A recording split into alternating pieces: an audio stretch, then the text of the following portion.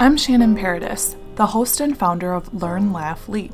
This podcast is centered around health and wellness, the pursuit of happiness, and journey to finding your true calling, which is why today I'm talking to a college neighbor of mine, Stephen Markley. Just last week, his debut novel, Ohio, came out, and it has generated a ton of buzz already. I want to find out what it takes to be a writer, and where he finds the creativity and grit to put together a work of art like Ohio. I like books where you forget who you are and you forget who the author is. And you're just sort of wrapped into this world and wrapped by it.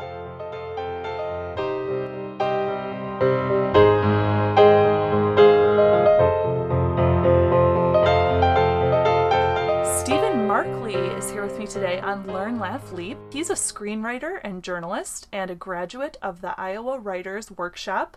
We happened to go to Miami together, although it was fifth year for you, right, Stephen? Yes, correct. And were you actually going to school at the time? No, I was delivering pizza and working at Buffalo Wild Wings and hanging out with my derelict neighbors too much. Oh my gosh. Good times.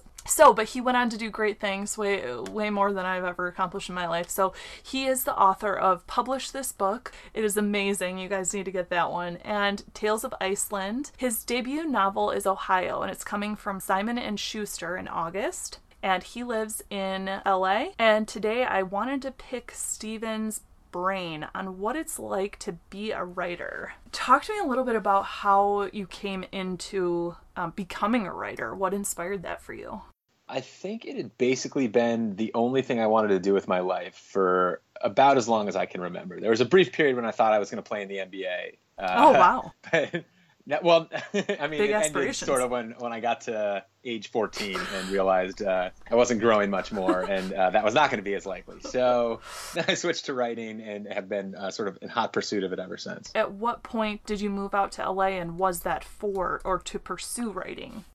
Yeah, so I moved out here about 2 years ago. I've been in Iowa for 3 years and Chicago for 6 years before that, and bounced around a little elsewhere. But yeah, I came out here basically to pursue screenwriting while I finished my novel. So I've sort of been doing both at once. A big part of this podcast is stepping into your authentic self and just digging into your creativity to find out what your true passion is. Sure. So being a writer can be such a grind, and you've probably felt at times before getting books out there like you were a starving artist, or that because you weren't achieving immediate success you might want to give up or like go a different direction. So what is it that has kept you going and that keeps you motivated and drives you?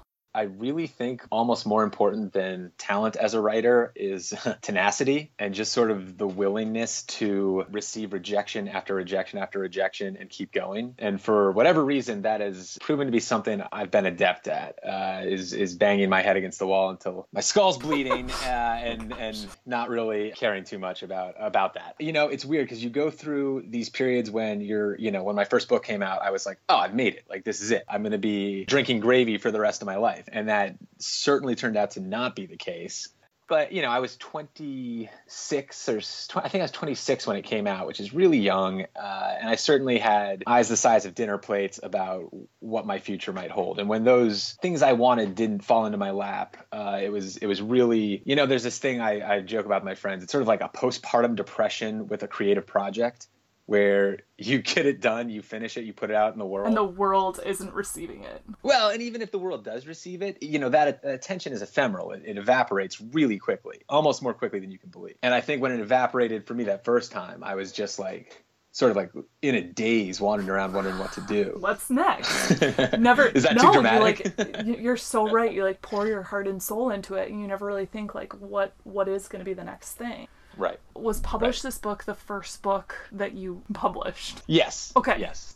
It is incredible. I love just pretty much everything about it. So who was your kind of muse, or did you have a mentor at that point that was really kind of guiding you through the writing process? Yeah, I mean, I had a professor from Miami by the name of Stephen Bauer who was generous and helpful to me when I was younger. And then, when I went to Iowa, I was lucky enough to sort of meet another set of writers who were just great people to have in my life at that period. Your elders, right? Like the people who can, not only tell you when you need more work or you need to make this better or that better, but can also sort of sit you down and say it's going to be okay. Things will work out. Yeah. Or maybe it won't be okay, but that's okay too. And people who can sort of give you an idea of how to go about that, I think, are invaluable. How long did it take you to get that book written? Publish this book? Yeah. That actually went fairly quickly. I mean, it went from 2 chapters and a proposal to a full manuscript in the course of about a year and a half. Yeah, I mean, well, it's different because when you sell a nonfiction book on a proposal, you have the advance. They're gonna publish it unless you really shit the bed. Can we cuss on it? Can I cuss on this? I'm sorry. Yeah, absolutely.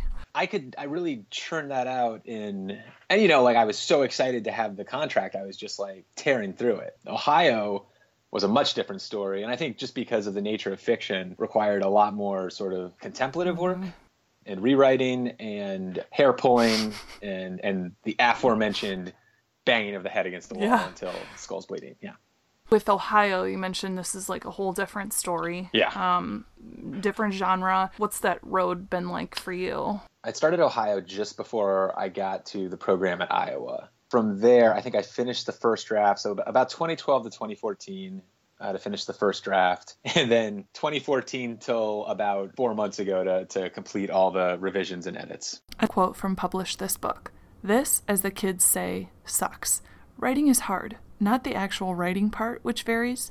It can be like eating cotton candy through a straw or off a stick, depending. The making money from writing part, that's a bitch." Yeah, no, I mean, that's why writers can't be properly compensated because it takes up your entire life. And when you get your advance or whatever, you get your paycheck, it's like, oh, this is going to work out to like 11 cents an hour. Yeah, return's not good. Mm-hmm, mm-hmm. Okay, and so you're putting in like a full-time job, 40 hours a week or more during this whole time to try to get it published. Is that right? Well, I've taught, I've tutored, I've sold possessions in garage sales, my plasma at one point, been to a pawn shop once or twice. You find ways to get by so you can do the thing you really care about. What is it that you care about in Ohio? What's the message that you want to get out about it? Weirdly, Ohio is almost a more personal book than Publish This Book Really? is, even though it's fiction and even though it's not about me. Interesting. The necessary imaginative and creative leap that one has to take to write a novel is much more difficult than to sort of give an entertaining history of your life and times, which is more what Publish This Book would have been. How much did the writer's workshop help you get more into your creative picture of what this book would look like? A lot. Mostly. I had just been, in the years before that, trying to work on another project. But also I was just, super strapped for money. Freelancing is like a miserable way to make a living. It sounded so romantic to me when I set off to do it. And then immediately was disabused of that notion. It just takes up an enormous amount of time. Nobody's paying you on time. Nobody pays you on time? Oh, Shannon, there are publications that still owe me checks in the equivalent of like $35 to $50 that I'm just like, I've given up ever trying to recuperate. That's the way our economy is. And so you're trying to get by. And when I got to Iowa, I was teaching as well. They pay you. But I just had a lot more time on my hands to focus on the work. And then in addition to that, there are these brilliant writers there teaching. And my peer group, the classes I graduated with, just full of insanely talented, funny, intelligent people. A lot of those guys sort of served as fuel to getting the work done. Is there a certain spot that you go to write to get your inspiration? No, I'm always I just like work at a desk in my room. I don't need the coffee shop thing. I don't need, I don't need to wear the beret. Oh, but I'd love to see that though. Yeah, no, I mean, I would look sick in it, I'm sure. Of course. I'd really pull it off. It's like a typically trashed writer's desk with books and notepads everywhere, and there's like organization to it. It's just only in my brain. Organized chaos. And do you ever hop out of bed to write something down because it's just popped into your mind in the middle of the night? Every once in a while. Mostly I'll just like mull over things for a long time. Yeah. I think like a lot of the work of any creative endeavor, it's just sort of you're in the shower processing something, or you're walking thinking about something. And it's just that churn that actually creates it. I feel like I have a good churn so that by the time I sit down to actually write, I've thought pretty hard and long about whatever it is I'm working on. Ohio, it's a murder mystery and a social critique. That's what I've seen or read Yes. about it. So how far away is this from the style? Like, Publish This Book definitely has humor in it. And like on Yeah. Amazon, they compare you, and I don't know who wrote this, but they compare you to Dave Eggers and David Sedaris. Do you have any idea who put that out there, or was that you? No, that was not me. Okay. I like that accusatory note, though. I'll keep that in mind. Yeah. I need to get on Amazon more and write my own reviews. Gotta get your message out there. But Yeah. like I love David Sedaris. I love both of those authors. So it's like, yes, and that totally like resonates. But I don't know that we can say the same stylistically for Ohio. Like, No, the Ohio is definitely about as far and wide a departure from that book as you can get. I mean, it's dark. It's dark and it's pretty raw. It's sort of the book I always wanted to write. It's weird because I got out of school and I just had so much energy. I just wanted to be working on something. And my career sort of got taken down this path that I hadn't really planned on. But I was finding a lot of success at Red Eye in Chicago as a columnist. what were you writing for them? Mostly humor. Okay. Humor, political stuff. I feel like when you're 25, you're just like, I have ideas. Everybody listen to my ideas. They're so good. You're gonna love this. Get a load of my ideas. Yeah. I wanted to be a novelist. So that's like what I had always hoped for and intended. And I just got sort of wildly sidetracked for a decade plus. It's a long time to get sidetracked. Yeah.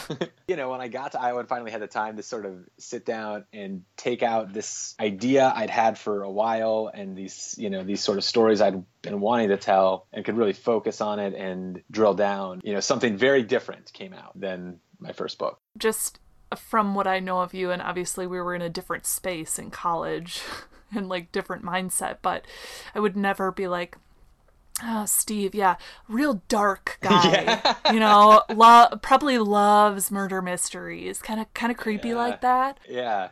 And you said that this is more personal to you than Publish This Book. So where did that come from? Where did that side come from? Well, so we like know each other from college. So you know me personally. And I feel like nobody knows what they're like in front of other people, right? Yeah.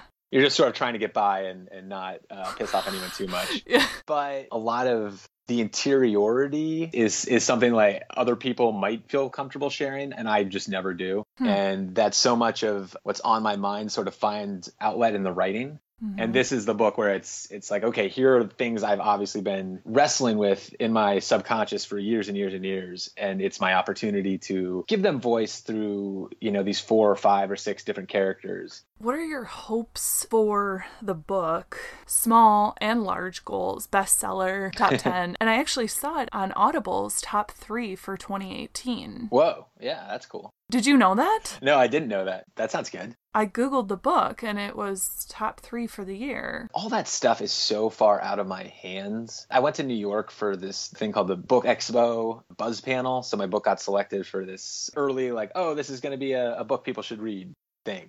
I'm not describing that very well, but this is a book people should read.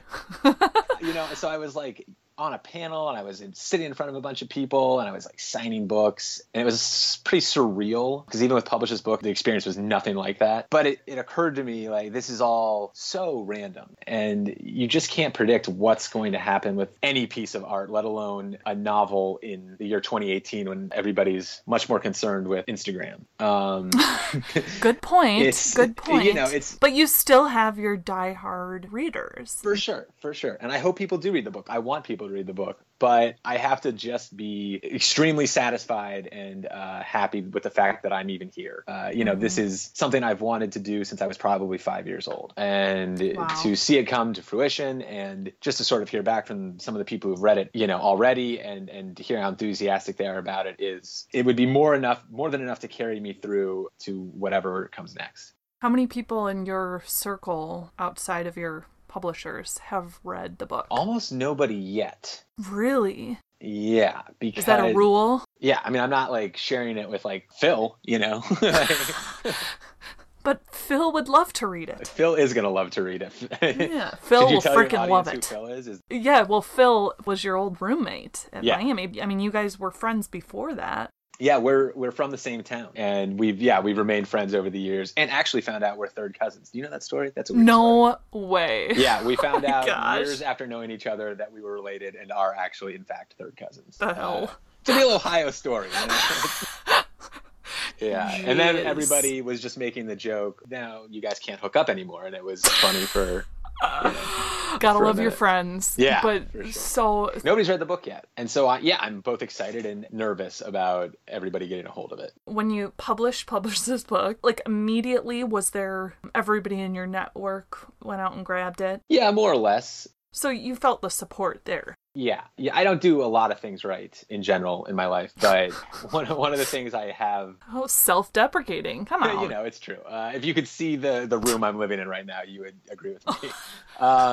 You have to survive in LA. Yeah. You can't have a mansion. Oh yeah, no, we're all stuffed into tuna cans. Yeah. But no, I have been blessed with a really terrific network of people who are endlessly supportive, and that has been instrumental in keeping going. Going back to the question about the goals with the Mm-hmm. book, I guess we didn't really fully finish. You said that you weren't sure how it was going to be received with the day and age that we're in. But do the publishers give you a hint of like, well, compared to other things that we've published, this is just going to be like a rock star book? I think it is getting a lot of attention early on, which is super nice. I guess from my perspective, I am just happy with the fact that it is. It exists. It exists. It got sold. It's out. People are reading it, and in all likelihood, I'll have a chance to write another one. Simon and Schuster, I don't know that many publishers, like maybe Penguin, but Okay. like Simon and Schuster, that's pretty big, isn't it? Yeah, they're a big one. How did you capture their attention? I have a kick-ass super agent named Susan Gollum, who is Susan. as relentless and good at her job as anybody I've really ever seen. So she basically harangued my editor into. I should say, like, she really believed in the book.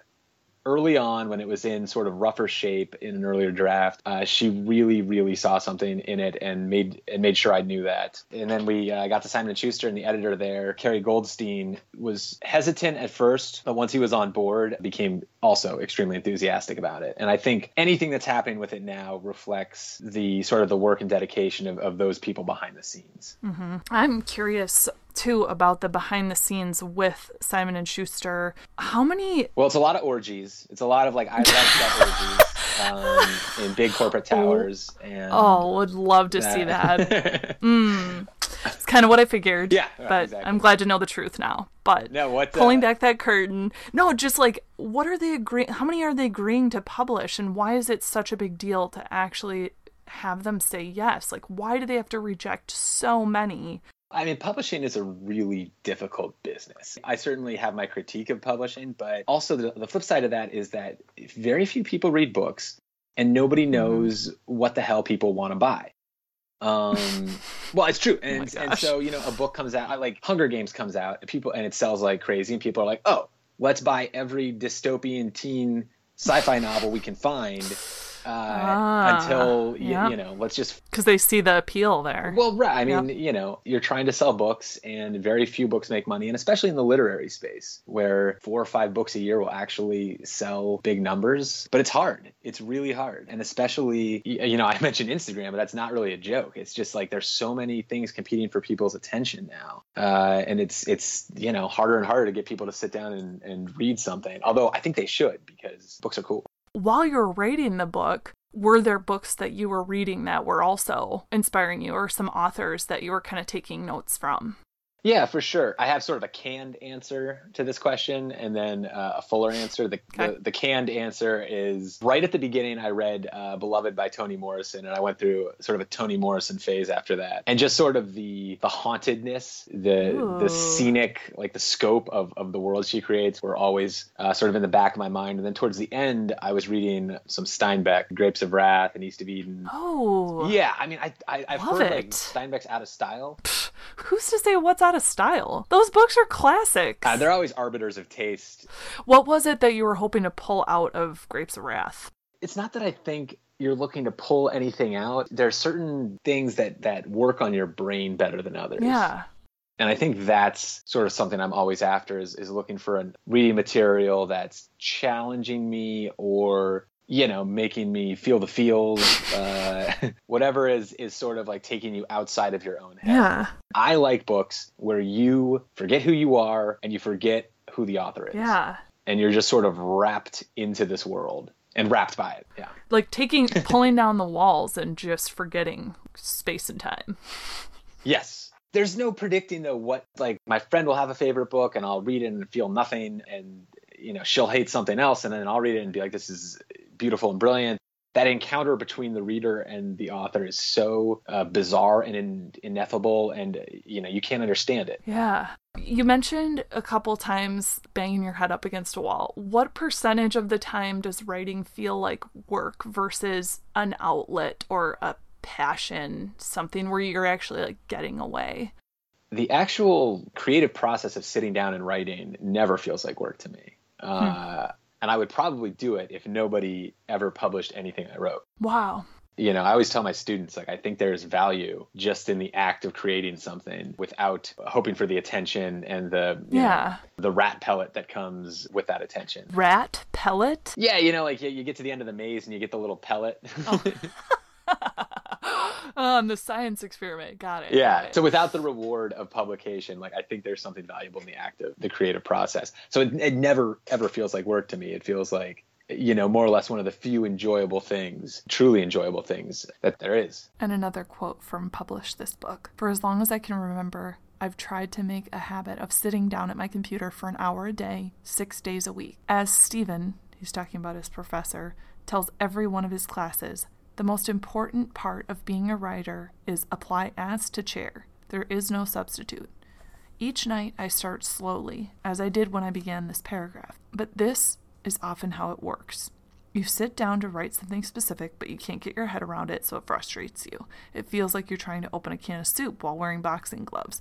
I long ago learned that you have two choices: fight through it or try something else. Yeah, the work part is on that other side where, I hope to make a living, and like not a shitty living like I've been making. Yeah. And that part is much more fraught, and it's disappointing and all the rest. And that's the part that I've had to tough out and figure a way to like keep the joy in the writing while navigating that other space. The physical aspect of writing, do you enjoy typing on a computer or physically writing with a pen? Nah, I'm the Microsoft Word generation. When people talk about writing longhand, I'm like, well, okay, but it's slower and you can't cut and paste, and so true. Yeah, and then you're like scratching things out, and you can't just delete something that's stupid, even though you can see it's stupid right there on the page.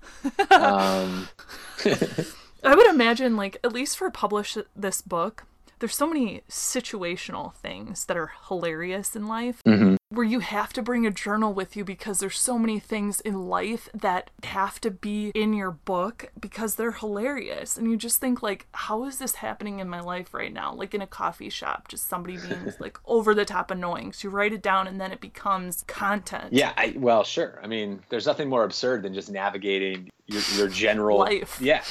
Especially with fiction, what a book is like, a compressed set of snippets you've sort of gathered throughout your life. There are little moments in Ohio that I could trace back to, something someone said to me in 1997 that just stuck in my head. It's a good memory.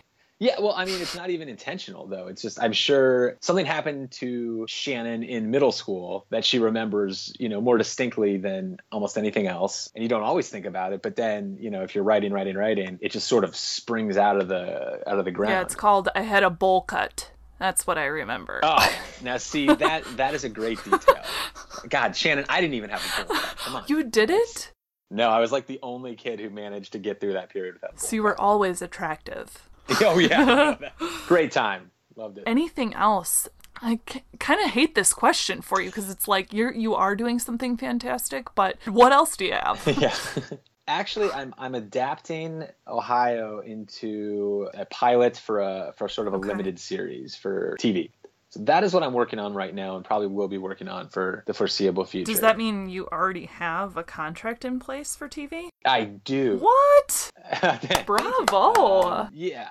So I Oh have my a deal gosh. to write the pilot. I have to temper this with just the fact that things get bought and they don't get made. And I think it's important for me to Sure. sort of see this as a possibility, but by no means is it certain. So when can we expect to see that? You might never see it.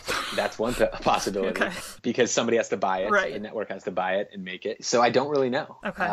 Again, it's like one of those things. All I can do is I have control over this small fiefdom in the history of planet Earth, and I can control writing it, and that's about it. Stephen is going to read the first 3 pages of the book Ohio to end this podcast. He is on a book tour right now, and so I'm excited to see him in Minneapolis this Thursday, August 30th. So if anyone in my town is interested in seeing him, let me know and I can get you the rest of the details. But he's also traveling to Cincinnati, Iowa City, Portland, and Jackson, Mississippi, to name a few. You can get his book at any major book retailer, including Barnes & Noble and Amazon. So go pick it up and continue listening for a taste of Stephen's literary genius. So this is from Ohio. This is the opening. The coffin had no body in it. Instead, the Star Legacy 18-gauge platinum rose casket, on loan from the local Walmart, had only a large American flag draped across its length. It rode down High Street on a flatbed trailer, tugged along by a Dodge Ram 2500 the color of an overripe cherry. A blast of early winter cold had invaded October, and a hard, erratic current of air tore across New Canaan with the unpredictability of a child's tantrum. One second the breeze was calm, tolerable, and the next a frigid banshee shriek would rip across High Street, chilling the assembled, scattering leaves and loose litter, drowning out petty chatter, and carrying voices off to the sky. Before the truck and its cargo left the fire station, the staging ground for all of New Canaan's parades, from Thanksgiving to 4th of July, no one had bothered to secure the flag, and as the show casket reached downtown, a gust of wind finally took it. The stars and stripes flapped, undulated, parachuted through this mad breeze, as several sorrowful gasps issued from the crowd. Nothing could be done. Each time it began to drift back to earth, another gust would catch it, toss it, bear it aloft. The flag made its way to the square, where it finally snagged on the gnarled branches of an oak tree and shuddered there.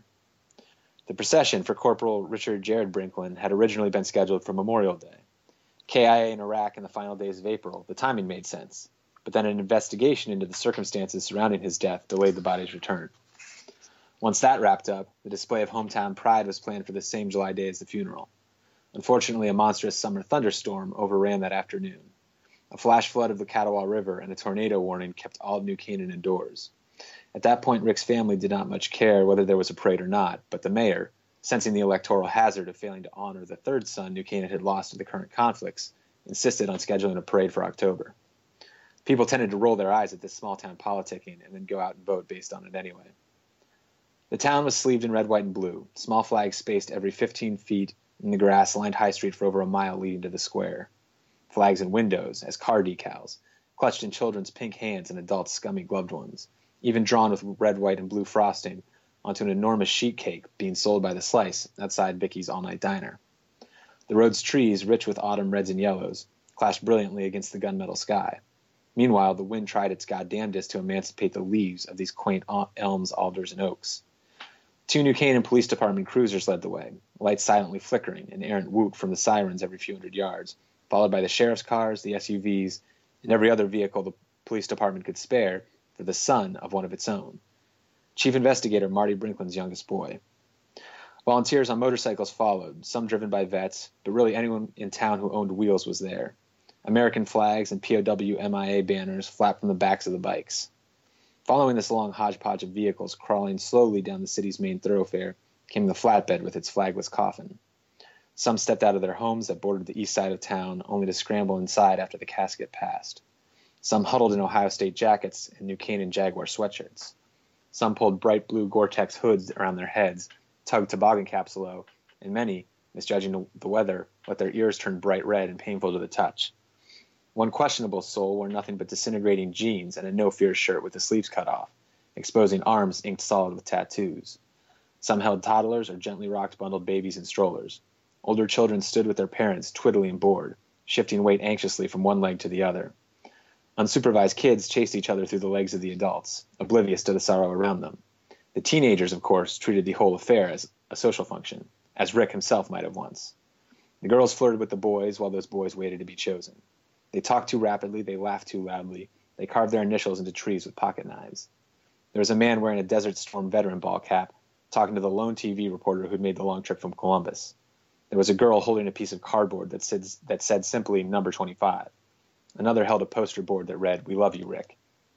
They worked at Owens Corning as engineers and data specialists, at the Geldwin plant as general labor manufacturing doors and windows, in the antique and clothing shop on the square, using a doming block and hammer to mold buffalo nickels into ornamental buttons for purses and shirts. They worked at Kroger's and on road crews and at First Knox National Bank and the local DMV, which ran with such brisk efficiency that wait times rarely exceeded 5 minutes.